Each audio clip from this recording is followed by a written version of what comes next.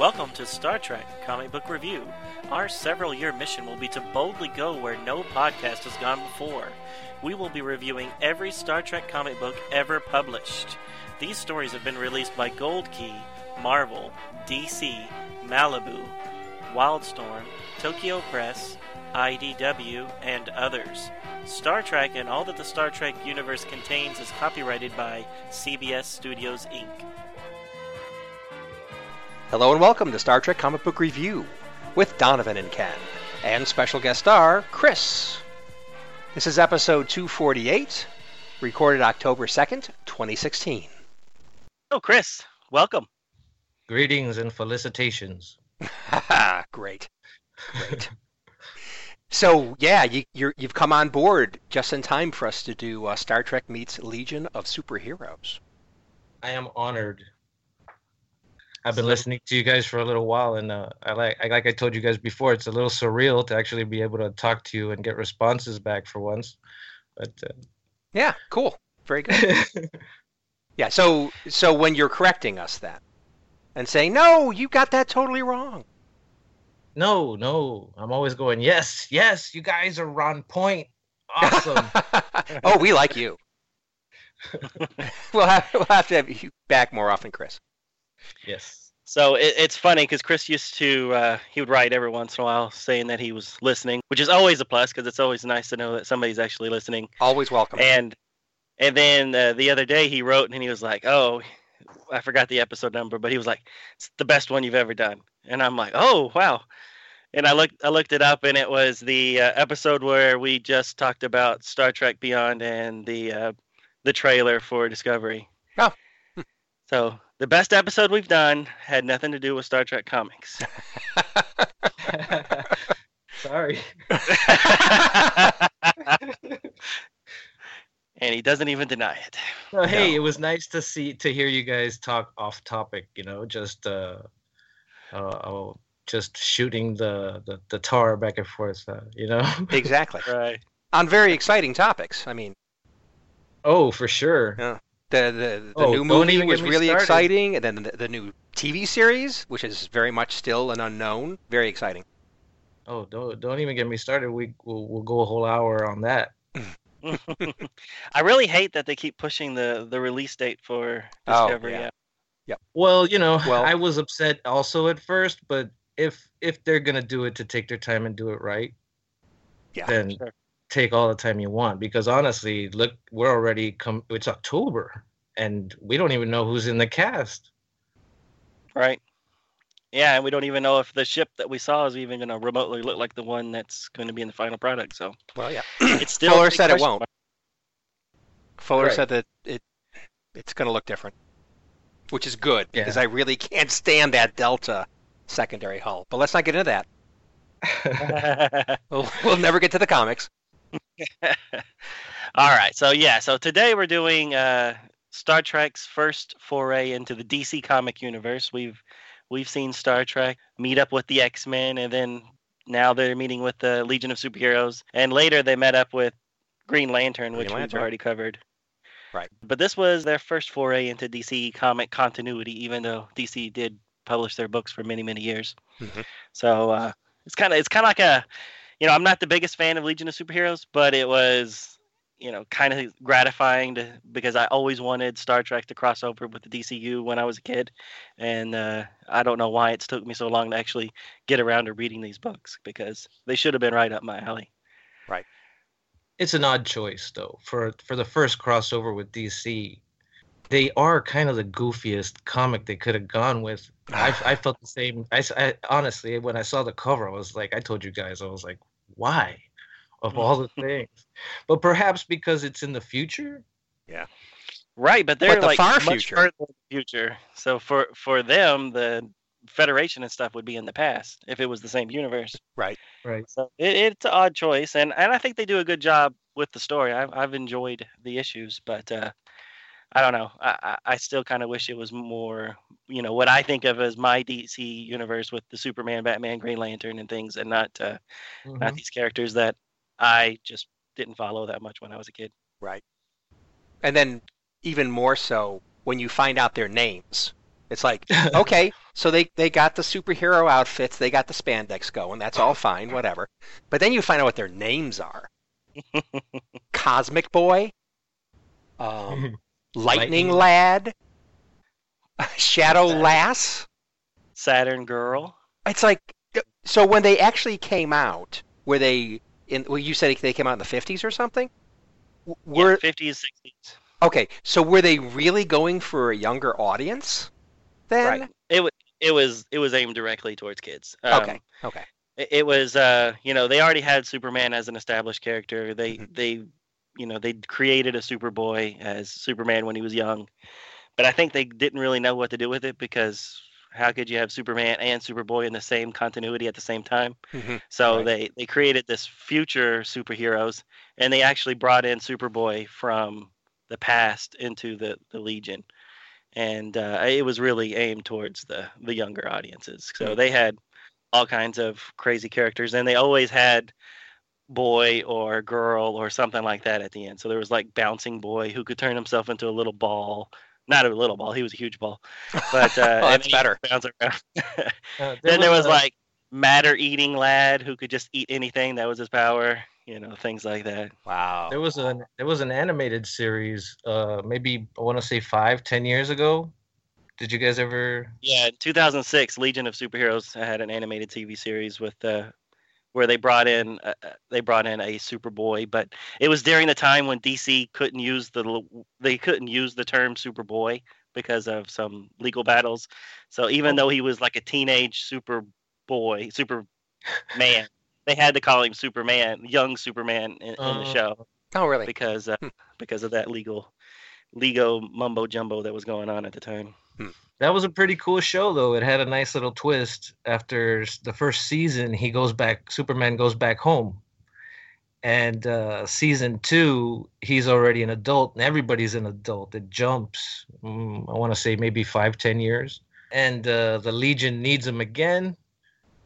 But help me here, Donovan. Was it a clone they make of Superman or something? Well, I don't think it was a clone. I think it was a Superman from their future, which was a clone, and he was made out of kryptonite. So he was like there we go. That's kryptonite Superman from the future, which was a boy, and then the Superman from the past, and they had to kind of team up, and they right. So you had the two Supermen together. Wait a minute, but how could they be together if one of the Supermen is made of kryptonite?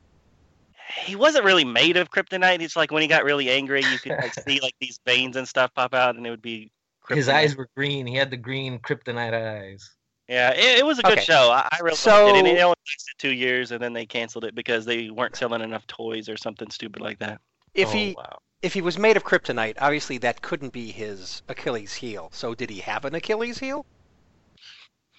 I don't remember. It came out in 2006. It's been a while, and they won't release season 2 on DVD for some reason. I have season 1, but they haven't released 2 yet. So if you're listening to this, Warner Brothers, we need season 2. Okay. Yeah, but I seem to recall season 2 ending in a horrible cliffhanger. I don't remember now off the top of my head what it was, but. Okay. But regardless, yeah. Legion of Superheroes has been around a long time. They've had guest spots in Smallville. There's been episodes of Justice League Unlimited that had them in it. There is even a little nod to them in the new Supergirl series. So they've been around a long time, and they're usually always somehow affiliated with Superman. Except for today, when they're going to be affiliated with the Star Trek. And this is a William Shatner era Star Trek, even though he looks much younger than Shatner, I think. They all do. In the drawing.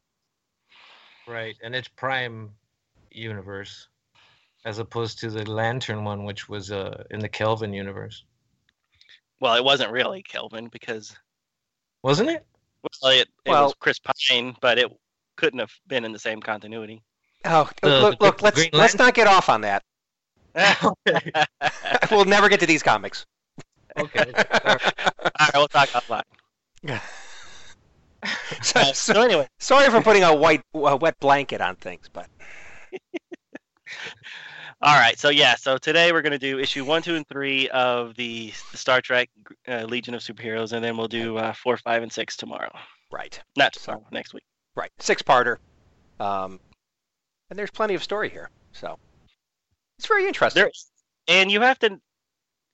I really feel like they go deep in the whale as far as dredging up, storylines from both universes that you don't have to really know what's going on in order to follow the story, but if you do know what they're talking about, it really adds to it. So I think they did a good job of peppering in things from both universes without it being like you should have already known this and or taking a lot of time to explain it. Just they're going to go with it. You either know what they're talking about or you don't, but it's not going to really hinder the story.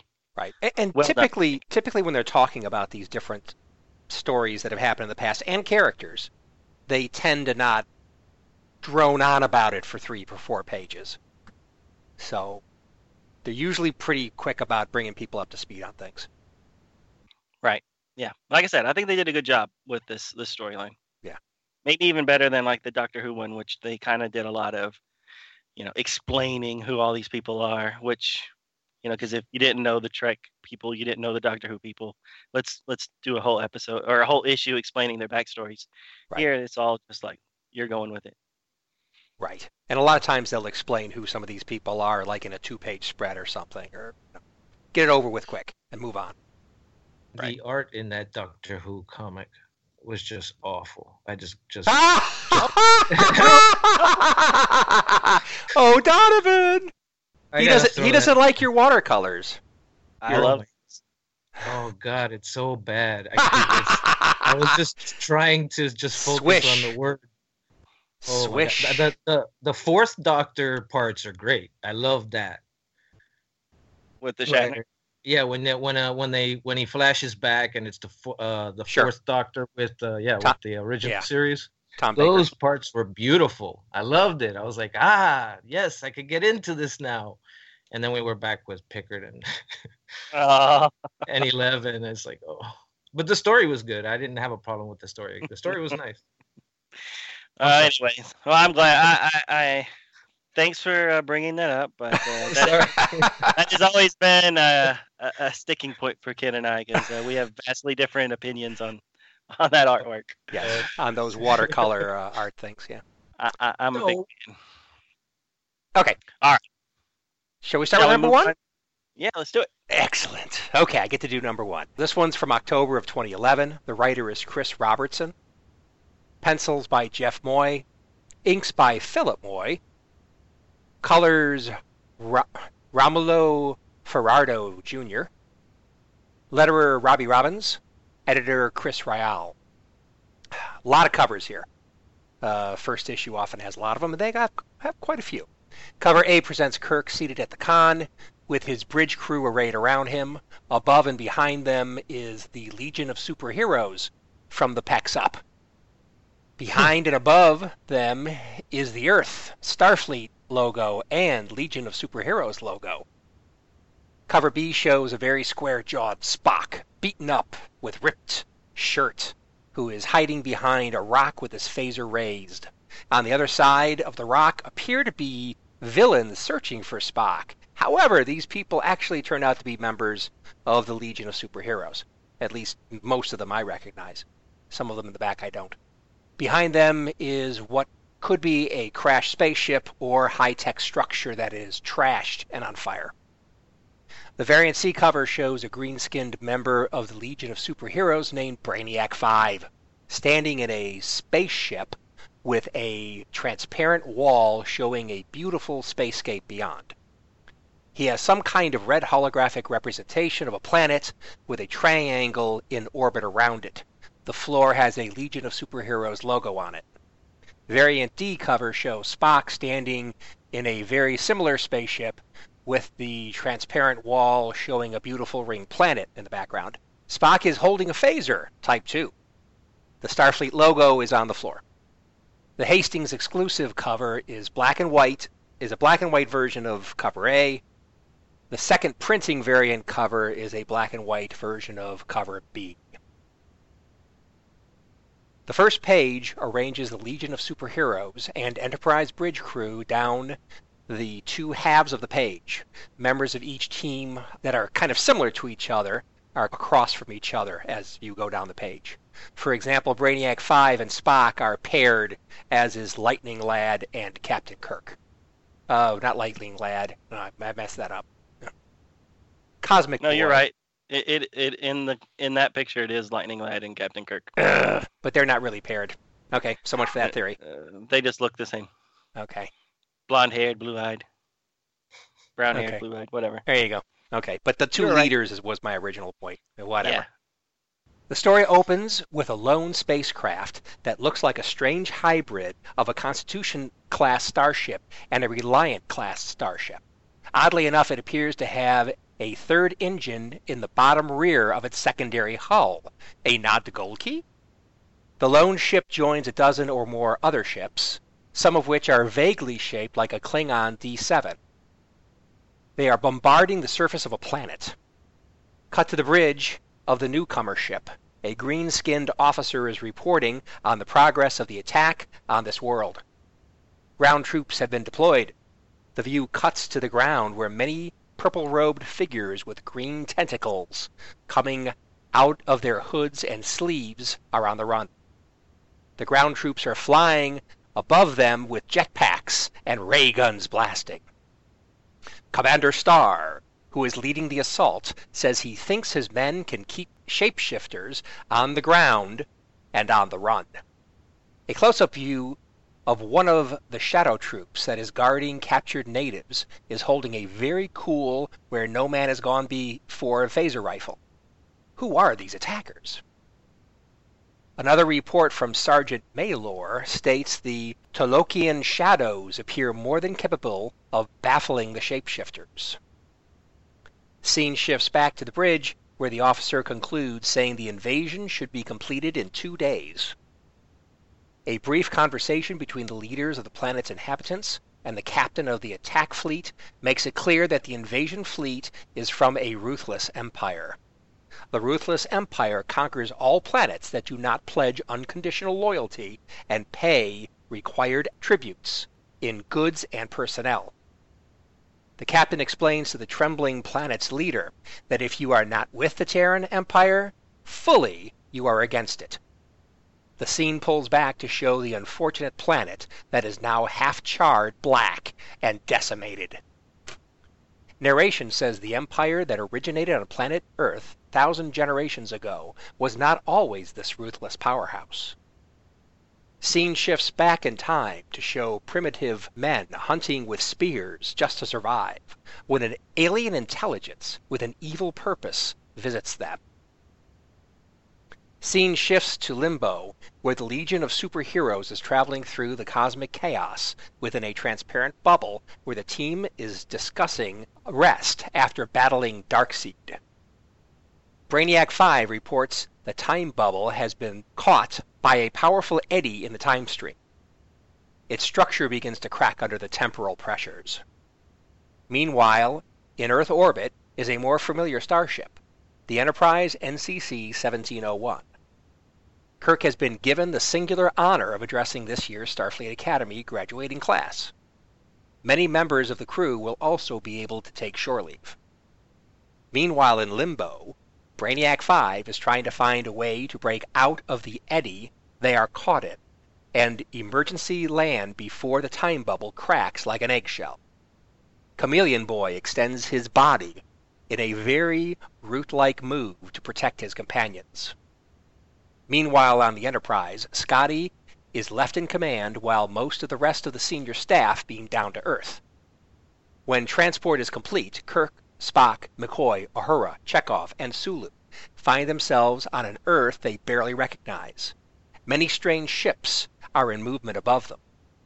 Some look somewhat like Starfleet ships, but a few actually look like Klingon ships. All Kirk can say is, "Where are we?" Meanwhile, the Legion of Superheroes step out of the shattered ruins of their time bubble into a landscape strangely similar to the one Kirk's landing party found themselves in. Brainiac 5 confirms that they are in the 23rd century based on radioactive element decay, but it's unlike any 23rd century the young heroes have ever studied. As they work on getting their bearings, a crowd of humans advance on them, while calling them Durlan scum. They are out for blood, their blood. Cosmic Boy tells them to protect themselves, but try not to hurt anyone. Their actions here in the past could adversely affect their future. Meanwhile, not far away, Kirk's party is grappling with similar challenges as the Legionnaires. They recognize the nearby hills and conclude they are indeed in San Francisco, but not their San Francisco. Attempts to contact the Enterprise fail. They are accosted by military police of some kind flying downward on anti-gravity platforms. They say they are in a restricted area transmitting on restricted frequencies, either of which are grounds for immediate execution. Not liking the sound of that, Kirk orders everyone to scatter and get to cover. Chekhov is hit by the authorities' phasers. Kirk and Sulu return fire as Uhura and McCoy try to help Chekhov. Kirk asks for options. Spock says analysis of the tricorder readings are almost complete. As both sets of heroes are defending themselves, Brainiac 5 and Spock come to the same conclusion at the same time. This is the 23rd century, and we are on Earth, but not their Earth. They are in the wrong universe. To be continued. Bum, bum, bum. This is a good one. It's a good setup. Yeah. It's a good setup. I wasn't convinced yet. Not digging it yet? Not at this point, no. Okay. Well, as far as first issues go, this is good. It's a good setup, I thought. I was still like, why these guys? Like you were saying the whole thing about the name. It was a little the dialogue between them. You know, they kept calling each other by name, like, oh hey, Cosmic Boy and Lightning Lad. It was a little too 70s cartoon. You know, the Trek parts are great, but these Legionnaires. I don't know, Chris. What do you mean by that, Donovan? What do you think? Yeah. Well, you know, a lot of. My name was Donovan. That's what you would call me. Well, yeah, you would say it once, but you wouldn't. I wouldn't say Donovan every time I spoke to you, Donovan. You know what I mean? Yeah. Exactly. All right, good point. Exactly. You know, they want us to know who each person is. Okay, great, but isn't at the front of the comic, isn't there at least in the version I have, it's the collection. Right. So you have all the characters and you have the names next to everybody. So I guess it's redundant, you know, but in the story even the dialogue just is wonky. It feels like you're watching a cartoon from the 60s or the 70s when you're with them. Right. Yeah, things are pretty normal on the Star Trek side. Yeah, and that third nacelle on the is that an engine down there? You mentioned. Yeah. Well, that is kind of odd. Well, like, yeah, that is kind of funny because it in every other way that looks like a normal secondary hull, and it looks like probably a shuttle bay, you know, on the top half back of it. But look at that bottom. That's engine. That's engine glow. Yeah. So. And it's only on the next page when you see all of those ships. It's only that one ship that you can see that on. But I do like the hybrid of the Klingon ship with the Federation ship. Mm-hmm. That's pretty cool. Yeah, you'll see those kind of sort of Klingon-y kind of ships a lot as the issues progress. Yeah, that's pretty cool. I like that. The Federation ships look the same. Wow. You know. I don't know. I wouldn't have thought of calling it a hybrid between the Reliant and the a Klingon, a Miranda class ship and a Constitution class ship. Yeah. But now that you mention it, I see it now. I see that. But it's still a Federation ship with a Federation ship. I like what they did with the Klingon ships. Yeah. Combining the styles. That's pretty cool. So I'm looking at one now, the nacelle, except for this fin coming out the side, looks pretty much like a standard Federation nacelle. Yeah. But definitely the front part, on the thin stalk into the command Right. part, that's Klingon. Right. Yeah. So What do you think of those? I'm what do sorry. y'all think of the artwork in general? I mean, now that we're looking at the ships, we'll kind of separate it into the ship designs, the ship artwork versus characters. So let's just talk about the ships first. So, you guys dig the artwork throughout? You like it? I like this artwork a lot. Yeah, I think they do a good job. I mean, they even they're throwing interesting things in there, which I like quite a bit. I mean, there's a shot on like maybe page 5 or something where they show how half of the planet's all messed up, and they even threw in a prototype warp ship in the bottom left portion of it, Right. which is really cool. I mean, you never saw that thing in. Right. The only thing I saw it ever in was in those Ships of the Line calendars, which I love those calendars. I'm totally into ships. I think they're throwing interesting things in there. I think they do a very good job. My only comment is most of the times when they're depicting people, the Star Trek crew, everybody looks really young and skinny. Well, it's season 1. It's season 1. All right, real quick in regards to that picture you were just talking about, where it's half destroyed Earth and half nice Earth. The artist has quite a few different ship designs all around Earth, but it almost looks like it's just a cut and paste job. So it's like all the ships, especially at the top, the smaller ships, they literally look like they were painted somewhere else with a black background and then just copied and pasted over this aura type thing that's going around there. Now that you said that, it's real bad. Like up in the right, there's that one little group. Yeah, that has like 9 different ships, and it looks like a flock of birds on a black background. Yeah, what is that black background? What's that? Wow. Yeah. So you don't like it? See it, Ken? You don't like it? I'm not the biggest like fan. The art. I like the art. It's just that does look bad. Now that you pointed that out, it's all of them. It's like, oh my God, you've ruined it. You've ruined the comic for us. Well, I hope that's true. That one page. No, a lot of you poo-pooed on that one page. As far as the ships go, a lot of times when they were too far out, I thought they looked a little too boxy. Like especially when they were on the middle 2 pages when they land on Earth. Yeah. Like all the ships that are in orbit or in the sky, from both Kirk's point of view and the Legion's point of view, just not enough detail. Looks too like just blocky. Yeah. Well, I've seen better jobs done on ships in other comics, in other Star Trek comics, but I still think it's a good job. I like it. Yeah, it's pretty good. I just noticed the phaser rifles that these dudes on the jetpacks are using. Yeah. Yeah, the Where No Man Has Gone Before ones. Yep. That's pretty cool. They're my favorites. They look stupid, but they're my favorites. I love that design. I don't know if I'm just nostalgic for them, but I think they're really cool. And in Where No Man's Gone Before, there's this one part where he turns the centerpiece. Right. It's like he's cocking it. It clicks. I think that is so. It makes no sense. It makes no sense, but I think that's so cool. Well, that's how you switch between kill and disintegrate and heat up rocks.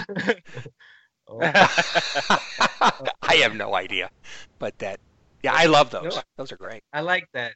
Headcanon accepted. So when this issue first came out, I remember being at the comic book store, and I was thinking that the reason why they drew everybody so young was to try to capitalize on the fans of the new Star Trek, the Chris Pine one, without actually saying this is Chris Pine's Kirk. I thought that they were really trying to do like a hybrid between Shatner and Chris Pine to get both groups into it. Because I hadn't read the issue, so I didn't know that so much of the old series will be referenced in these issues, that it's definitely talking about the Prime universe and not the Kelvin universe.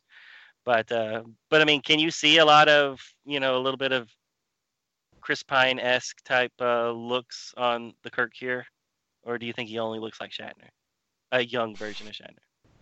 After reading so many comics, once you just establish what universe I'm in, I don't really trip too much on what they look like anymore, Right. because they, depending on what artist it is, sometimes they don't look anything like the character anyways. So all you need to do is set up the universe for me, and that kind of goes over my head. You're saying that now, honestly, that didn't even occur to me. He was just Kirk. Right. It's TOS. Yeah, as long as you're close enough to being accurate with Shatner, completely agreed. What constantly bugs me is when, like in Gold Key, where they don't even know what Shatner looks like. They're drawing some generic guy out of a 50s sci-fi movie, and it ain't Right. Shatner. That I can't go for. But this is Well, close you know, enough that I tend to agree. I just go with it. As long as they're dressed in the right clothes and they can refer to them and by their name, I'm okay. It's like if Uhura's white and blonde, then we have a problem. Which has happened. Oh, Which has I happened. think you perhaps don't like the Peter Pan. What about Sulu being black? Oh yeah. Oh yeah. So, Okay, they're not always correct. So in that sense, I give them a pass a lot of times. There you go. Well, compared to that, I think this is incredibly accurate drawing. Yeah, that is great. But I dig what Donovan's saying. Yeah, no, I was just thinking that it was more of a marketing thing Yeah. to kind of try to make them look like a hybrid between the two. And I was just wondering if you guys were picking up on it to see if. I'm not picking You up thought- that he looks that much like Pine, but I am picking up that he looks really young. Although I will say, he's got, I mean, I'm looking at a page right now that has Kirk, and he's got blue eyes. I mean, this is like, like sparkling blue eyes, which is very much a Pineism. Yeah, I see. Doesn't Shatner have brown eyes? Yeah, he's got like hazel eyes, I think. Or yeah, okay. Like, they're light, but they are brownish. Yeah, so good point, Donovan. That's Yeah, the bright blue eyes is more of a Pine thing. Right, and then just when he was on the bridge, with the way he had his legs crossed and stuff, it was just reminding me more of Pine. But I than mean, Shatner. in the comics, as a rule, though, I mean, he's always drawn this way. If you go back to the DC run that we love, he's a little buffer in some of them. Like towards the end, he's really buff, and then it looks like Shatner, but he's pretty big. So it's like on TV how heroes just keep getting younger and younger. I think it's always a marketing thing. I don't know if it's so much the 2009. Do you love those movies? Do you love the Pine movies? Yeah. Who doesn't? Yeah, I do. Do you not? I do. I like them, but I know people that really that don't. So I was just wondering if there's always some people that could be so fixated on what they're used to that they won't accept anything new. There's always going to be people like that. But Right, that's like not the people who won't go see the new Spider-Man because it's not Tobey Maguire or whatever. right. Yeah, I mean, you're always going to get people like that, I guess. But that's not us. Nope, Right. not me. I'll see anything. You throw Spider-Man, I'm probably going to be watching it. Yeah, I think Regardless to who- Andrew Garfield did a great job as Spider-Man. Andrew Garfield. Yeah, he was a. I like Toby a little more, but Andrew was fine. Well, I liked Garfield because he just seemed at least like he could pull off a high schooler a little better than Tobey Maguire. Oh, And now we've got somebody who really is now we got a Spider-Man who's really is close to that age, Okay. and he really looks Right. he looks like a high schooler, so it's kind of cool. But Yeah, I love looking forward to I love Tobey Maguire as Spider-Man. He's great, but I kind of like where they're going with the new one. yeah, the MCU is great. All right, so as far as back to the comic, what'd y'all think about Chekhov's injury? I mean, he gets hit, and this is right in your wheelhouse. It's graphic, I thought. Yeah. For a phaser blast. I mean, it shows like a big chunk of meat's gone. Yeah. Jeez. Well, and that's what it should be. No, he should have just disappeared. No. Okay, so that's your normal thing. He's nothing. Was the setting on that phaser? Yeah, Setting obviously. was chunk. Yeah, so if a phaser's anything like a laser, and it kind of looks like it is, I think we've said this before, Donovan, but Right. it's going to take a hunk out of you. It's not going to make you dematerialize from the top of your head to the bottom of your toes. Okay, I'm looking at it. It's not too bad. It looks like his shirt's ripping. Well, look at the next page when McCoy's like spraying it with jeez, Bacta spray or something. Bacta spray. Yes, I'm sorry. I take it back. I don't know how that got by me. I didn't even notice that. Well, is that the Bacta spray that's all red, or is that like hunk of meat? No, that's his exposed back. Yeah. Oh my gosh. And then later he just gets a little Band-Aid or whatever. But here it's. I mean, I would think that if you were getting hit with phased light, it would be a burn, and it wouldn't look like a bloody mess like this. Yeah. Or maybe it would have gone straight through. That too. We've seen that recent IDW comics. But this didn't go straight through. No, I just burned him, or not even burned him, just like skinned him. Neat. Yes, it's something that I've never seen in a Star Trek comic book. Right. That's the wound that happens when you get hit by a phaser or a disruptor or something. Right. That's all I was gonna say. Yeah. I totally missed agree. that. Before I forget, there's a nice mention of the crowd, the angry crowd, a little earlier in the comic is coming at them, and they mention the Dominion. Right. The Dominion shapeshifters. Oh, yes, is that what that was? Nice. Is that what they were referring to? Oh, Yeah. I didn't get that. Well, he says it. He says straight out. He says, "We took care of the Dominion. We'll take care of you." Oh, that part. Right. Yeah. Yeah, I got that part. Which is nice to get a Dominion reference in TOS is kind of cool. Yeah, and considering how far in the past this is not 24th century. How did the Dominion come into it? Well, we're in this alternate reality right now. I know, but we could talk about it later because they do explain why things are accelerated here versus the normal 23rd century. Granted, but how do you like this this Empire logo with the two swords going up into the Earth? That's a lot like the Mirror Universe with the one sword going down. So I'll be honest, when I first started reading this, I thought it was the same logo. Yeah. It wasn't until like issue 2 that I kind of paid attention. I was like, oh, there's two swords. Ooh, that's very different. I don't know why. That's twice as evil. It bothers me they're going up for some reason. Shouldn't they be going down? That's just me. Yeah. Well, they had to show that it was different. So there you go. Right. So that people like me won't keep notice. I just keep feeling like they're gonna fall out. Yeah. It's hard to look at. Oh, you're like saying if it was like mounted on a wall, right. it would just fall out. That's funny. And by the way, I have a question. If everything's so accelerated because of things we'll find out later in the issues, why are they still using phaser rifles that were used, in the first pilot? Because they look cool? Well, okay. I will take that answer because I think it looks very cool. I love them, but it just doesn't make a lot of sense. And I think the shuttles tend to look a little bit more, because there's lots of shuttles in here. They tend to look a little bit more like Reboot, Kelvin era shuttles to me.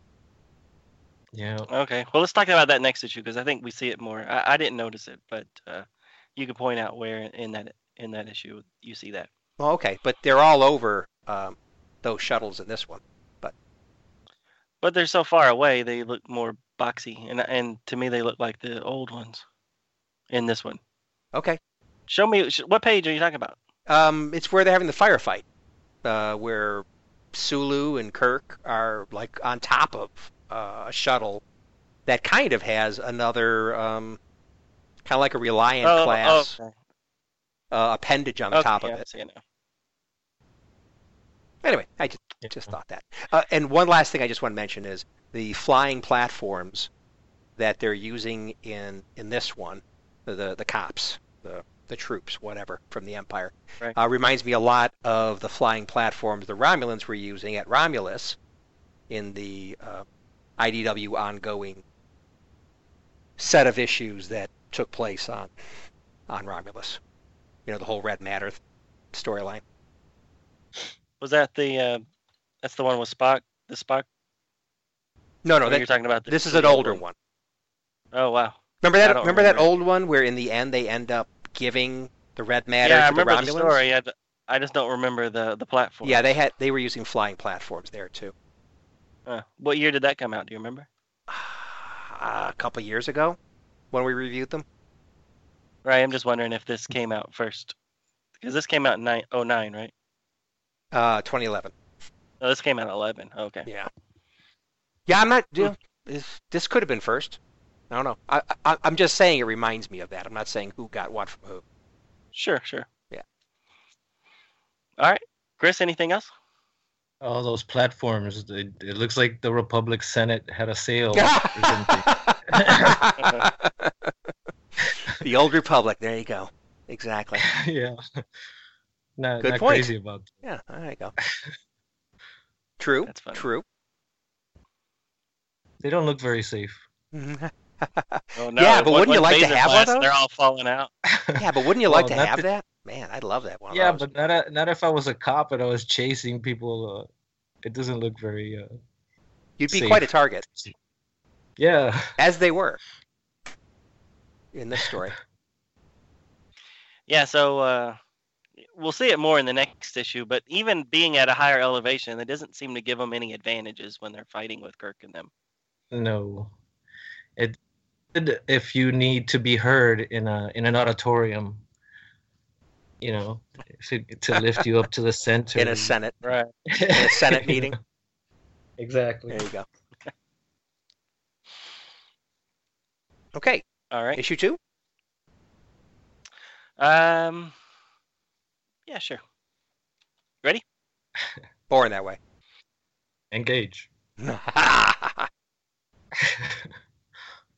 All right, so issue 2 came out, has a cover date of November 2011. The writing and art staff is all the same. The only difference from issue 1 is the letterer, who is now Chris Mowry. I don't see an individual name, so I guess this is just Star Trek Legion of Superheroes number 2. So not as many covers as last time, but there's still 3. We have cover A, which is it's almost like a movie style poster. It's a very busy cover. Shows Lightning Lad in the foreground with lightning coursing all around him, with his arm outstretched, and then behind him we see a big close up of Kirk's face, and like his eye is about where Lightning Lad's arm is, and the lightning looks like it might be coming out of his eye too. It's kind of interesting. And then around the two of them, we see various pictures of the other Legionnaires and Enterprise crew. So cover B shows the Trek crew on the bottom with their phasers drawn and a huge number of Legionnaires flying over them, more than the 6 that are actually in the story. And then the RI cover is Kirk and Cosmic Boy standing on the bridge looking out at a close-up of a star. So the story starts on Earth in the Emperor's palace. The unseen leader is giving an address about how the various DC Universe aliens have overthrown various Trek races. He assures the people of the Empire that they will conquer any threat that they encounter, and that the other aliens will either join their empire or die. So probably somewhere in New York or somewhere on the West Coast on Earth, the mob of humans are still attacking the Legion of Superheroes. The Legionnaires are holding off the mob and trying not to injure anyone. Brainiac 5 is able to get the part out of the time bubble that he needs. Once he has this, Shady, or Shadow Lass, blankets the group with a shadow, and they all fly away from the confusion with their flight rings. When they can stop for a breather, Brainiac uses the chronometer that he was able to salvage to prove that they are not only in the wrong time, but also the wrong universe. Back in San Francisco on the same planet, same time, same universe, Kirk and the Enterprise crew are being fired on by the Emperor's guards on the hovering platforms. Spock is able to tap into one of the shuttles to unlock it so that they can escape. After some trial and error with the foreign controls, Sulu is able to get off the ground, and with a few well-placed phaser blasts, they are away and no longer pursued. Once they have a breather, Spock, just like Brainiac before, comes to the conclusion that they are not in the right universe. The Emperor's minions are very interested in time travel tech left over by the Legionnaires. So it shows them getting the device. Back in the skies, Brainiac 5 scans the planet and finds evidence that there's some other time travelers. Thinking that this might be a clue to the issue that they're having, they travel to the site that Sulu has landed the shuttle. In the shuttle, unaware that the Legion of Superheroes is traveling across the continent to get to them, Kirk and Spock watch some old TV broadcasts of the history of this world. Much like the evil mirror universe that we're used to seeing, this has a very similar history to ours, but slightly different. This Earth seems to have diverged from the normal Earth even farther back than what the traditional mirror universe has. Spock also drops the bombshell that they may not have a way to return home. The history lesson is cut short when a proximity alarm blares. It seems that they have 6 visitors in the form of the Legion of Superheroes outside. The Legion stand on a rocky ledge watching the shuttle below, planning their next steps. Brainiac 5 confirms that this is the cause of the temporal disturbances. Saturn Girl quickly pushes Brainiac 5 out of the way of a phaser blast that soars over his head. The Legionnaires are ready to attack the Starfleet crew standing below with their phasers drawn. To be continued. Better. And you'll notice the phasers they have drawn are Type 2 phasers. Instead of Type 1 phasers that they've been using in the first issue and most of the second issue. Oh. Maybe these are the ones they found on the shuttle. Exactly. That's my theory. Because how else could they suddenly have Type 2 phasers? Anyway, just thought I'd point that out. Artist discretion. Magic. Anyway. Temporal anomalies. So, tons of reasons. So I love seeing smooth-headed Klingons using bat'leths in that one panel early in the issue. Good point. Yeah, I'm not familiar with the purple-skinned alien that they're fighting. Who is it? It's a Kund. Is that his name? I think that's what they call them. UND. Yeah, I assume that was since they're kind of mixing the bad guys of the Legion of Superheroes and the bad guys for Star Trek. I assume that was a Legion of Superhero villains, but who knows? Yeah, I didn't recognize them either, but I love this shot on that same page, all the way on the left. What are they called from Errand of Mercy? The Organians. The Organians. Yeah, Organians. Yeah. Right. I love that the way they look in that picture. That doofy smile still on their face. Yeah, and these other superpowered people apparently, again, I am unfamiliar with. Yeah. I had just assumed that there was somebody that the Legion of Superheroes came up against, but right. Yeah, the two, they're both purple, which is kind of odd that that they're using the purple races. Right. Yeah, they're familiar to me, but I don't. I kind of know who they are. No, I think they're different. They're different people. Because the where the Klingon is getting impaled, you see some dead ones on the ground. They got they do kind of look the same, don't they? Oh, they do. Yeah, they got Good point. I thought they were different pointy ears, and it looks like a bald head, but right. Huh. Good point. Maybe they were the same. But I don't see any of them flying when they're attacking the Klingons yet. Right. The Organians have the flying ones. Right. I don't know. Interesting. I like the rocking it, the old original disruptors, hand disruptors, the Klingons are using.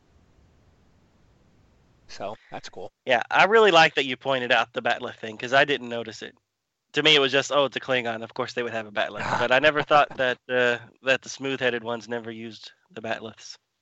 So when you read this, guys, and they're teasing with this Emperor guy, did you know who this was? I didn't. Did you? At this point, I didn't. either. No. I had no clear idea, but the goatee and facial hair, which is all you see of him, did make me think of a particular person who Yes. ended up being later But- in it. Right. Yeah. Same here. I was actually Spock? watching. No, a certain DC character, but Oh, wasn't- yes. Certain DC character. How true. right. I was actually watching Legends of Tomorrow as I Hey, read hey, this the first time. Hey, you're gonna ruin it. Right. But yeah, that's what I was thinking when I saw the facial hair. But then I was like, well, that. I mean, I guess it could fit the timeline. I didn't know if this person ever fought with the Legion. Yeah. So yeah. I didn't really give it a lot of. I didn't give it a Same lot here, of thought. Same here. Yeah. Ah, so you guys both had a clue then.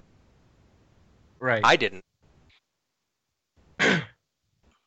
But yeah, we'll talk about it later. But the Oof. the Trek counterpart to this person, I was surprised Yeah. about. Very. Exactly. That's what makes the story for me, really. Because he doesn't look anything like this guy. Right. All right, enough foreshadowing. Let's keep talking about what we do know here with issue number 2. Okay. Flight rings. Okay. That sounds rather like a one-trick pony to me. Like a little one-trick pony version of the Lantern power rings. Well, it's also a Yeah. communicator, so I think Star Trek stole it. So Oh. instead of having it on your finger, you have put it on your chest. Same thing. Oh, Except I, this I, one lets you fly too. I thought that was- Hey. I thought that was a Power Ranger moment. When they fly off, it's like a rainbow flies out of that black Powerpuff Girls or something? What? Power Rangers. Oh, Power Power Rangers. Oh, Rangers. sorry. I could see both. No, the flight ring just lets them fly. Yeah. Right. It's a little bit like the White Lantern ring that Scotty makes for. Now that you mentioned it, Mhm. it is a lot like that ring that Scotty makes using the The technology. Green Lantern ring as a basis. Right. But I don't think they can shoot anything out of it. It just lets them fly. It's a communicator, and it may like have some sort of force fieldy type properties, but they don't usually talk about that much. And in the newest episode, in the newest episode of Supergirl, or not one of the, it's last season, but there was a cool shot where she's in the Fortress of Solitude, and they do a close up of the Legion ring, implying that Superman may have had this backstory of being part of the Legion at one point when he was a boy. You know, Yeah. it just opens it up to so many possibilities, which I just loved. Cool. Yeah. Just with that one shot of the Legion ring. So I take it you're not familiar with the Legion ring, kid? No, Donovan. I'm not. Until now. Tisk. Like I say, until this comic, I never even heard of the Legion of Superheroes. You need to watch more Smallville. Well, Yeah. I know. You told me that for a long time. Supergirl. You What bring was that, up Chris? Supergirl. You bring up Supergirl, and I'm tempted to talk about the next episode, but let's not go there. Let's not. The next issue or the Yeah, the very next one we're getting with Superman. Oh yeah. Next season, that's gonna be great. All right. Back to this. Right. I'm seeing the first page where we go back to that shootout with the TOS crew, and I'm definitely seeing that Pine vibe you're talking about on that bottom panel where he's shooting back. He's like under the shuttle shooting back. Oh right, yeah. They're on yeah, I see it. Yeah, like I said, I was getting the vibe all the way through. Thinking, now but not sure if it was intentional or just me reaching. Now that you pointed it out, definitely. But there's a little bit of both. I think it's they tried to mix it because I see a little bit of Shatner in there too as I'm flipping through. Mhm. Sure. Yeah, like I said, when I was getting these books off the shelf, I was really wondering if it was supposed to be some sort of amalgam between the Hybrid. two. Maybe that they were Definitely. trying to cater to both fans. So maybe if you're a fan of the movies and you're a fan of Legion, you're going to buy this issue and won't feel lost. I don't know. But now that I'm actually reading it, I'm like, oh man, this is all old school. The Bones definitely looks like DeForest. Yeah, absolutely. Yeah. Chekhov looks like almost an anime character most of the time. Right. Well, on that same, a few pages later, when they're still doing the shootout, there's a pretty faithful Walter Koenig drawing. He looks like Walter. But yeah, it When they're depends still upon the. shooting out. Yeah. I'll find it later. It's but the next I thought page for after the most one you part- pointed us at too, where Kirk's shooting from Oh, okay. underneath the shuttle. It's the next Mhm. page. And he's calling him Yeah, a Cossack. yeah, you're right. Looks like, Yeah. but we got Anyway. a little more. Yeah. Speaking of McCoy, I like McCoy's joke about expecting to see an evil version of himself any minute Right. with a goatee. I like that. I like. There's a lot of good jokes in here. Yeah. And they kind of take cracks at both continuities. So the only thing that I thought was a little too heavy on Trek was, or against Trek, was that this Emperor, which is, I mean, we don't really know where we're at right now. We still think maybe it's another mirror universe, but if it really is supposed to be the combination of the two universes, the Trek universe really seems to get the short end of the stick. Because all these, the Trek aliens are the ones that are getting killed off. Like, they got rid of the Dominion, they're getting rid of the Klingons, they're getting rid of the Organians. The Borg, they're talking about, they're just going to wipe them out. So it's just like, you would think that the Trek characters could hold their own a little bit more than it's showing them. Right, but don't you think doesn't it pay off a little bit later on when you find out about the Emperor? Well, just I guess where he comes from. Yeah, who he is, or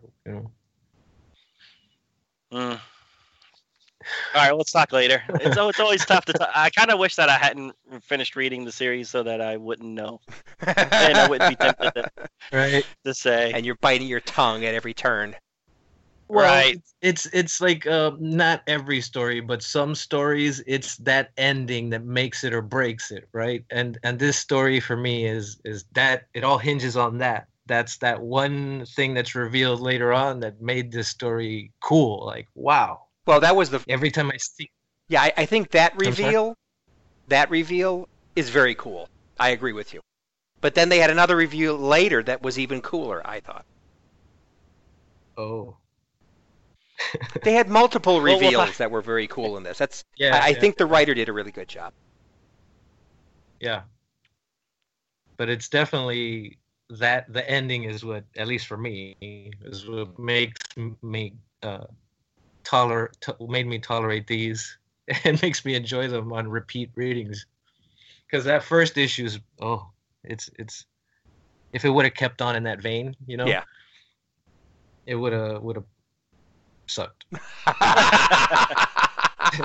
Sugarcoat it. Yeah. Now, Chris, just because Trying to find the word. you're just joining us for the first time, I really think you need to tell us what you think. Don't be so holding back on your opinion. Trying to keep it PG. So as far as the artwork goes, I really liked the shot of the 6 Legionnaires flying through the sky. That one big panel where they're all flying, some with their arms outstretched, some with their hands back. Right. Just a very iconic superhero poses for all of them. Cool.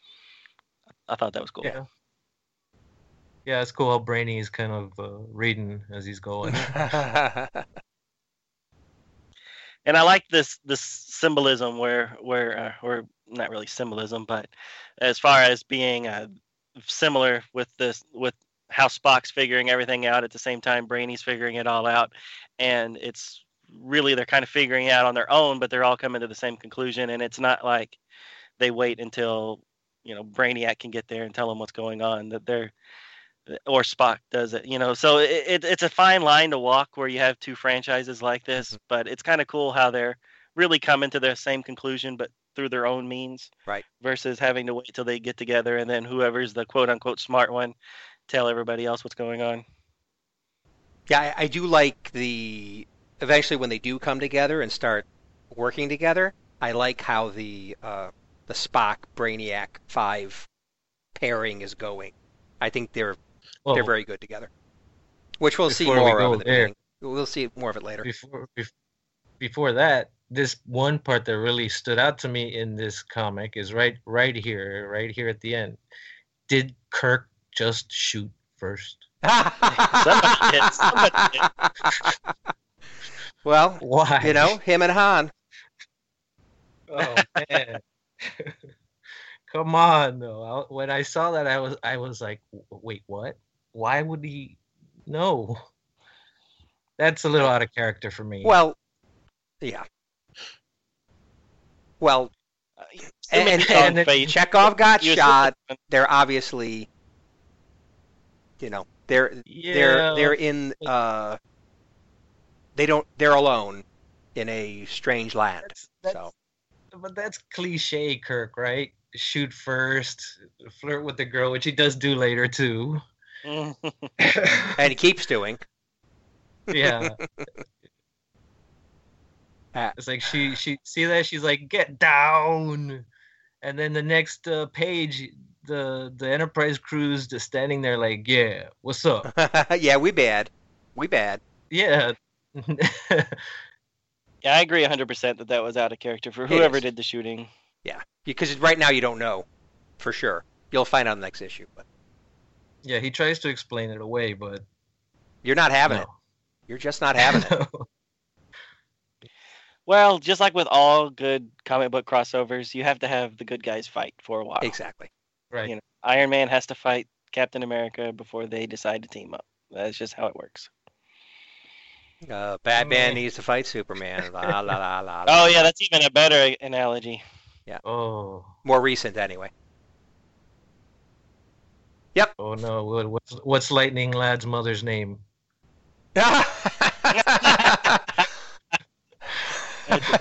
We need this information. Isn't that Kirk's mom's name? Winona? Yeah. Winona. What is his name? What is her name? I don't remember. It's Winona. It is Winona. No. Really? At least, yeah, in the book. Winona Kirk? Yeah. Okay. Yeah. I thought you were talking about. Which is why I thought you were referring to Spock, Winona Ryder. Okay. Yeah, that's a strange coincidence that I'd never even crossed my mind until just now. No, I remember when that movie came out. I was like, well, that's kind of a coincidence that Spock's mom and Spock's mom, the actress who plays Spock's mom and Kirk's mom, yeah, that is have the same name. Small world. Never noticed that. Just small world. Just like I never noticed Batman and Superman's mother had the same name. Yeah. Yeah, I always thought that was funny. And now I'll never forget. Yeah, now it's now you're not allowed to. You've seen the movie. It's like 75 years. We're finally paying off on that little nugget of information. Right. That's great. All right. That's all I have on this one. You guys? Yeah. I have one thing. The little video that they're watching where it's showing like the alternate history and things like that. I thought it was kind of cool that it's kind of similar to the opening of Enterprise when they did the alternate history episode. Definitely. It showed the astronaut with that that flag and everything. Right. So now I have to ask, how do they have video footage of Roman Legion? Well, they're advanced. They're advanced. This universe's Spock has gone to the Guardian of Forever and took in snapshots from there and came back. Well, this is the bread and circuses planet. Exactly. That's what it is. That's what it is. Well, they have advanced technology, right? So, hey, they had cameras back in Roman times, I guess. Or this could have just been a reenactment. We don't know. Exactly. Right.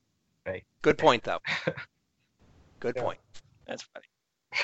Hey, and real quick, Ken, to answer your question about the phasers, Uh-huh. there on the page after the TV page, it shows somebody handing out yeah. phasers.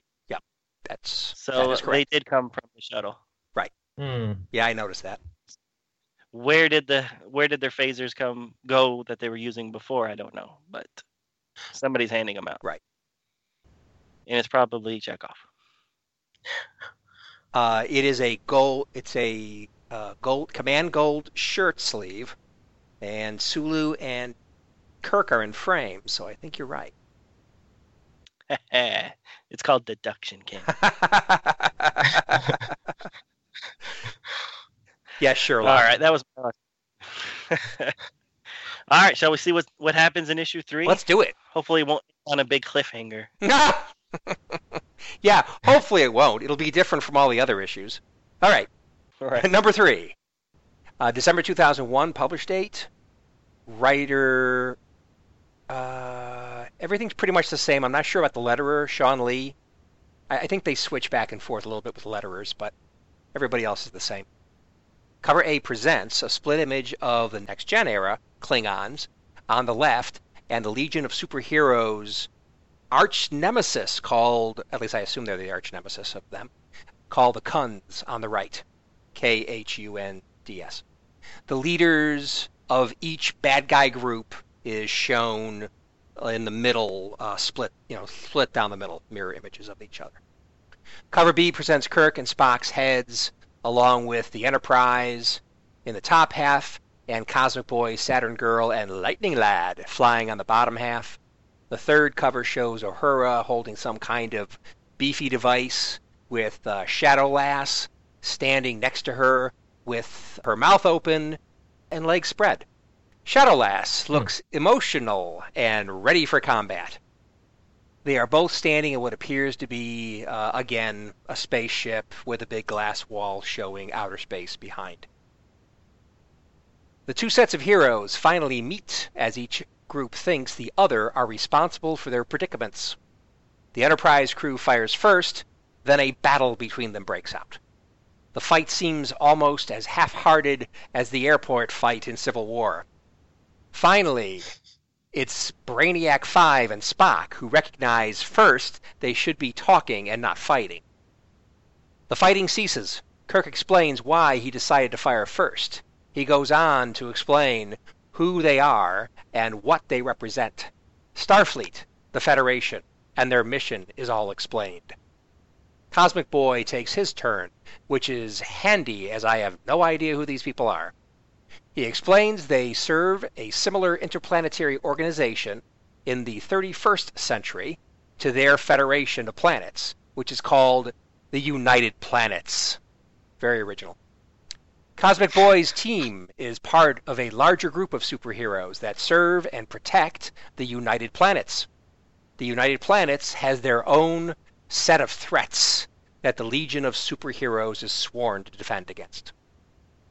Spock and Brainiac explain that this is not a mirror universe situation, but rather, while the Enterprise landing party was in the transporter stream and the Legionnaires were traveling through limbo, the universe was reordered around them. This is their universe, but somehow neither of their timelines were allowed to come to be. Brainiac 5 is about to explain what they need to do to get back home when a fearful set of powerful villains approach them. Among them is a Gorn, and what may be a purple Mugatu, whose brains show through an opening where his eyes should be. An abomination that is half man and half machine addresses them. He introduces himself as Ruck of the Imperial Elite.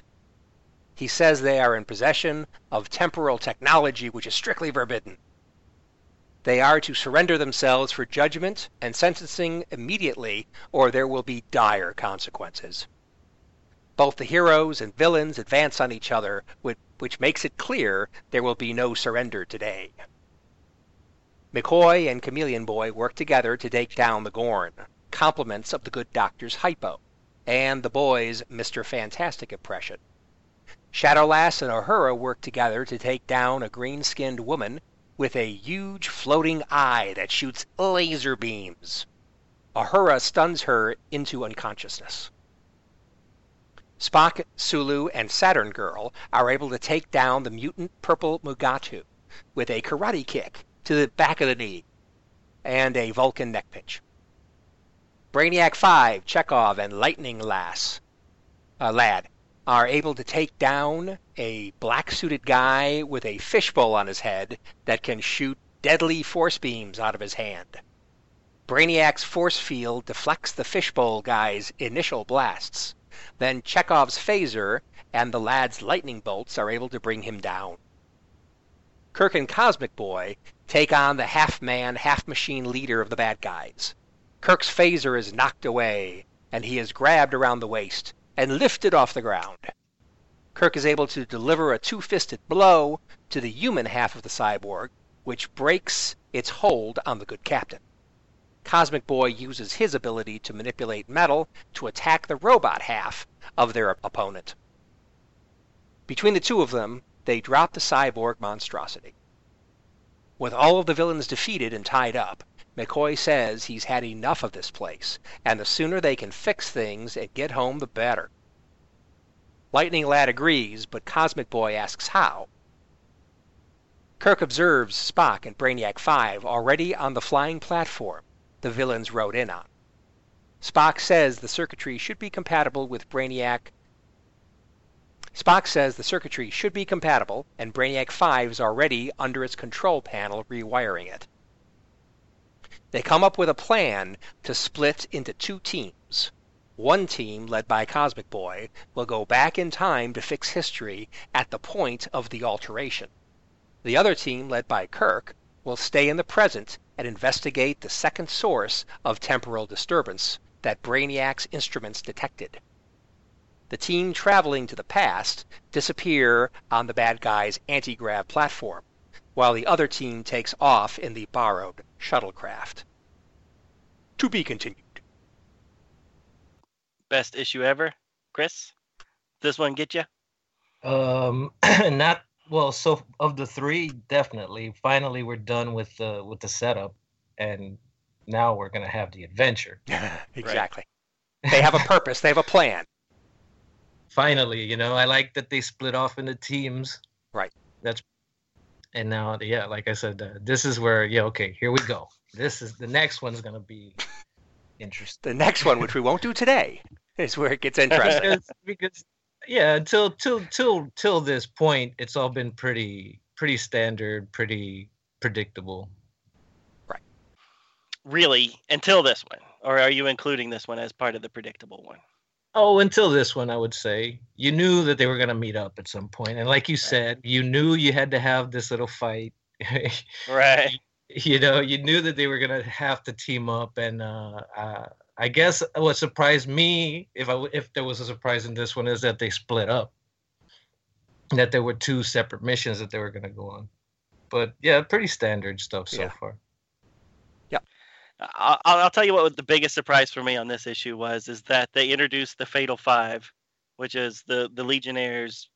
It's basically their Legion of Doom. It's the five villains, but introduced them that they're all, you could tell who they were, but they're all Star Trek species instead of the species that they were in the Legion of Superheroes. Oh, how interesting. Yeah, so the woman with the eyeball, as you like to say, that is the Emerald Empress. But here she's an Orion, which I thought was, well, that's awesome. An Orion with the eye, that's kind of cool. And then we have the Mugatu is Validas, which is this monster type character that has this cybernetic thing that controls the brain. So that's kind of cool that it's a Mugatu instead of which Ken said they took him out by kicking him in the back of the knee. Yeah. And all I could say to that is, remember, Ken, not all species keep their genitals in the same place. Was that Star Trek 5? That is 5. 6. Yeah. No, it's 5. It Was was it? no, you're 6. Oh, It was 6? 6. Was It it was 6? the it was the Robert when they're on Pente? the prison plane. Yeah. But I didn't mean to interrupt. I actually want to know what this is because I was wondering about Ruck especially. Which one's The right? cybernetic guy? Yeah, Oh. Ruck was the android in What Are Little Girls Made Of? Okay, I didn't know who he was because I was going to ask you. In the comic books, that's Persuader. He's a cyborg, and he was in that episode of Smallville that had the Legion in it. Oh, okay. So, but Ruck, I was going to ask you who that guy was. He was the only one out of the 5 that I didn't know the Star Trek reference. Yeah, that's Lurch Oh, right. from Addams Family. Okay. All right, and then the one with the fishbowl, that's Mano. That's his name. So in the So like manta ray or something? I mean, is he supposed to be an aquatic species? Is that a fish bowl on his head full with water? I don't Or think what? I don't think it's water. Okay. It's an environmental suit of some sort, Oh, okay. and he can't breathe atmosphere, which I thought was great that it's that character from Star Trek: The Next Generation who always had to have that little respirator that Oh, puffed out the smoke. That's why I thought it was so awesome. I was like, man, they really did a good job of picking a character that couldn't breathe Earth. I didn't get I that. did not get that with at an all alien either. I didn't get that one either. I didn't remember him Oh, being really? purple. Yeah, now that you say it, I see the features. It's definitely it's really vague though. It's vague.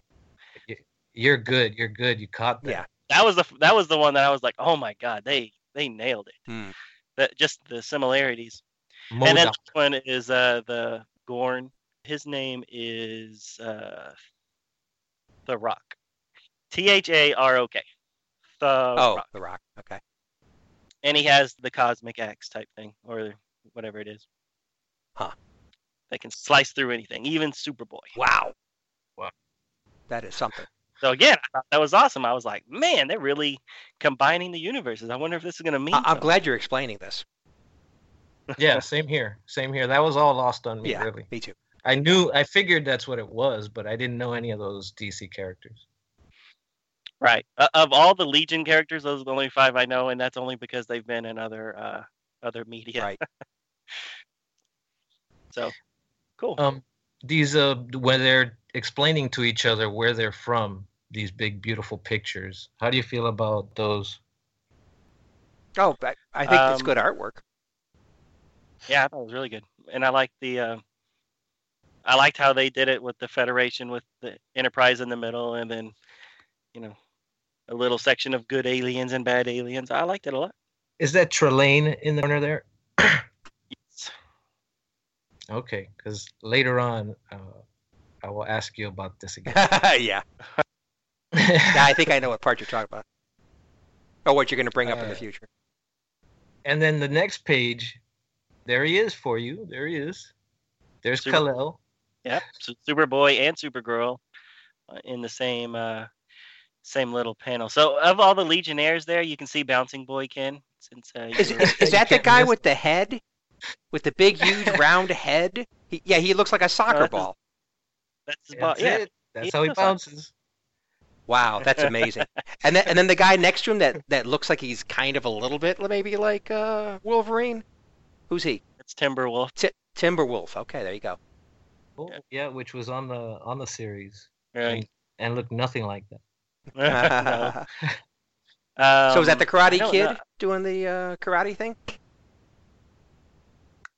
Where? Oh yeah, that's Karate Kid. Oh, wow. Yeah.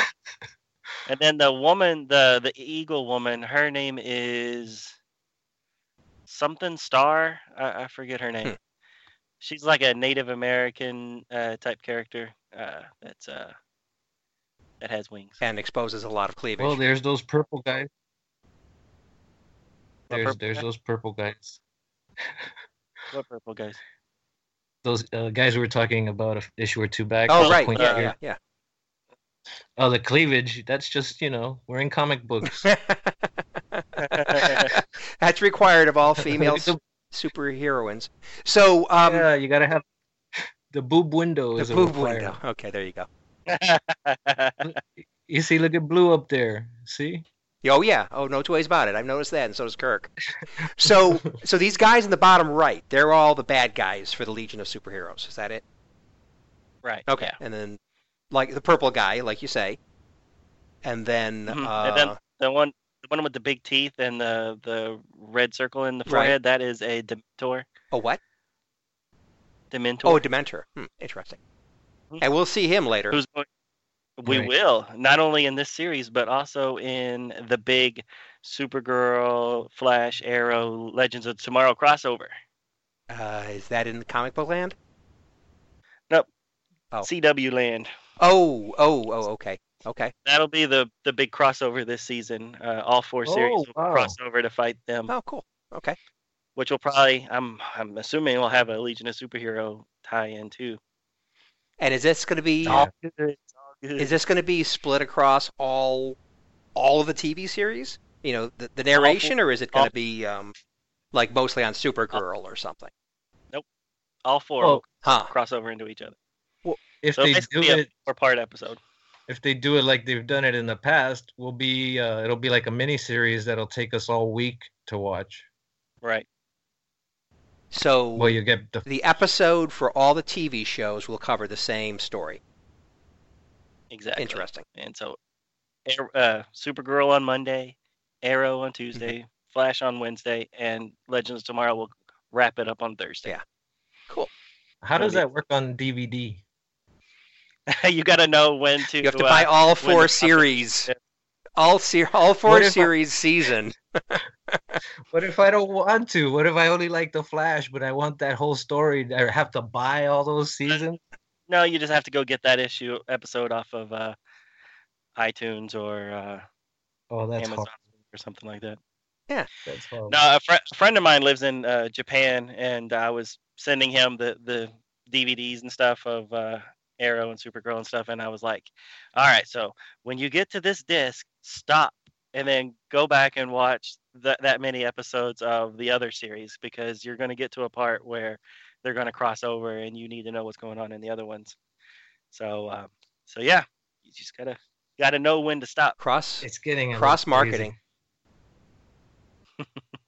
Yeah, people. I hear people have difficulty when they get to the TNG seasons that take place at the same time with Deep Space Nine, and then you jump into Voyager and it's DS9. People have trouble with that, and we don't really have these type of crossovers. So I can only imagine the trouble people are gonna have with this in the future. Right. It could blow up. It could be a bad thing. But I'm excited. Oh, it should be for good. but- It's all good. Just relax. It'll be great. Oh no, it's great. It's great. It's great as it's going. I'm just saying, as a rewatch in the future for people is gonna be weird. Yeah. Right. You know, popping in DVDs or back and forth on Netflix. You know. Oh, a little more of a Yeah. challenge. That's all. As long as it's all on Netflix, you can jump back and forth all you like. As long as they have a little disclaimer like the comic books do, because basically it's like the comic books, Yeah. like you were saying, all the crossovers and stuff. You got to have that little blurb at the end of the issue that says, "Oh, now go buy issue whatever of some series you Exactly. don't read just to know what happens next." Yeah. And that's kind of why I got burned out on comic books, because I was just trying to follow all the storylines and it's just too much. Exactly. Yeah, remember they started putting those numbers on the corners. Aside from the issue number, you had to follow this other number. I remember this was For the Superman. Superman books, yeah. But yeah, we're Uh, off topic now. Yeah, right? we are in the weeds. We are. A little. It's So, still DC. so something. Yeah, we get to talk about DC so infrequently, so we're taking advantage of it. All right, go ahead, Ken. Sorry, get us back on track. I was just wondering if the Legion of Superheroes is from the 31st century, and Star Trek is the 23rd century, at least TOS. I would think that technologically speaking, at the very least, if not more ways, that the Star Trek team would be at quite a disadvantage. And I was From these 6 people, because these 6 people are the only ones from the future. well, yeah, that's what I'm talking about. So, Okay, yeah, so the technology and their abilities from the 31st century, I would think, would be so far ahead of where Kirk and the team are at. I would think that they would be dominating what's going on. But I especially find it hard to believe there's a scene when Brainiac is trying to figure something out with his temporal doohickey, and Spock hands him his tricorder, and that's supposed to help him to figure out what's going on with this piece of equipment. It's like, really? I mean, that tricorder must look like, a turn-of-the-century crank phone or something. Well, they do have those rings, Ken. Right. They have the rings. Well, okay, but... Yeah, I see what you're saying. So, yeah, why did Brainiac need the tricorder? Maybe because the tricorder's from the other universe, and he needed something to, that was from one universe and something from the other universe to compare to what's now in this universe. Oh, man. It's kind of like a tri-location type thing. It is getting thick 3 here. Points. You need oh 3 my points. God! This sounds like a Star Trek episode when you take an example of something that is true and try to apply it to something that is BS and try to make the BS thing more logical. Donovan. I don't see where you're missing us out.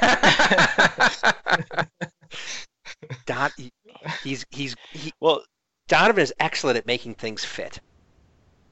No, I love it. I love it. Yes. Continue. Yeah, well, no matter how much of a stretch it is. That Brainiac himself is. I like to find these explanations to things as well, but sometimes I wasn't really thinking about that too much. But Brainiac himself is a very advanced robot. Is he? I mean, okay, yeah. Is he? He seems to be. You say he's? Yeah, maybe well, he's the 5th generation after Brainiac that we see in like the Superman stories. The whole Brainiac. He's a bad guy, computer. right? Yeah. Okay, so that's Brainiac 1. He's Brainiac 5. Who's a good guy? Who's now a good So guy. at what point did Brainiac become a good guy? Well, it depends on your continuity, Ken. We don't have time to talk about it, but originally Brainiac was they were a species on another planet, but then over time they changed it so that he's now a robot, but then they're kind of trying to backdoor it that, well, then how do you explain why Brainiac 5 is still Brainiac and not a robot? Isn't it now? Hasn't it been retcon now where he was like the AI on Krypton? I think that was really just the cartoon that did that, the animated series. Right, and Smallville kind of picked it up. Oh, that's right. Yeah, they did it too. Yeah. And now Supergirl, I think, is kind of running with that. It's kind of become the thing in a sense. I kind of got the vibe that that's what they were kind of hinting at in Man of Steel as well. Interesting.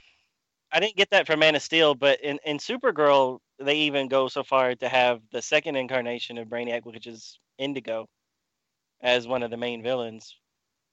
Right. That's right. So, yeah, it's all wishy-washy, wobbly, whatever's canon is whatever. Whatever sounds cool at the time. Yeah, canon is whatever they say it is that week, Exactly. So you just got to go with it. Right. Just go with the story. But I would still try to fit it all together. That's what I do. That's my thing. That's what I do. That's how I roll. Donovan. I would love to hear how you fit some of the Gold Key comics.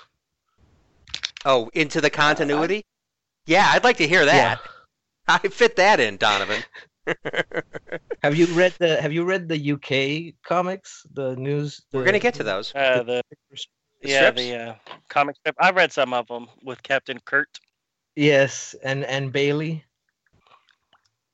Bailey is in a lot of those. So Bailey, the guy that was in like some of the early episodes, singing in the engineering, he's a No, that's right. Oh, Riley. Sorry, Bailey is Bailey. Bailey is the guy that leaves on the Fesarius with the little Howard boy, the Corbo. Carbonite maneuver. Okay, so you're saying that Clint Howard is Bailey? Oh, you mean Baylock? No, Bailey is Baylosh or Baylock. No, Baylock is the puppet. Baylock is the alien. Bailey is the dude that was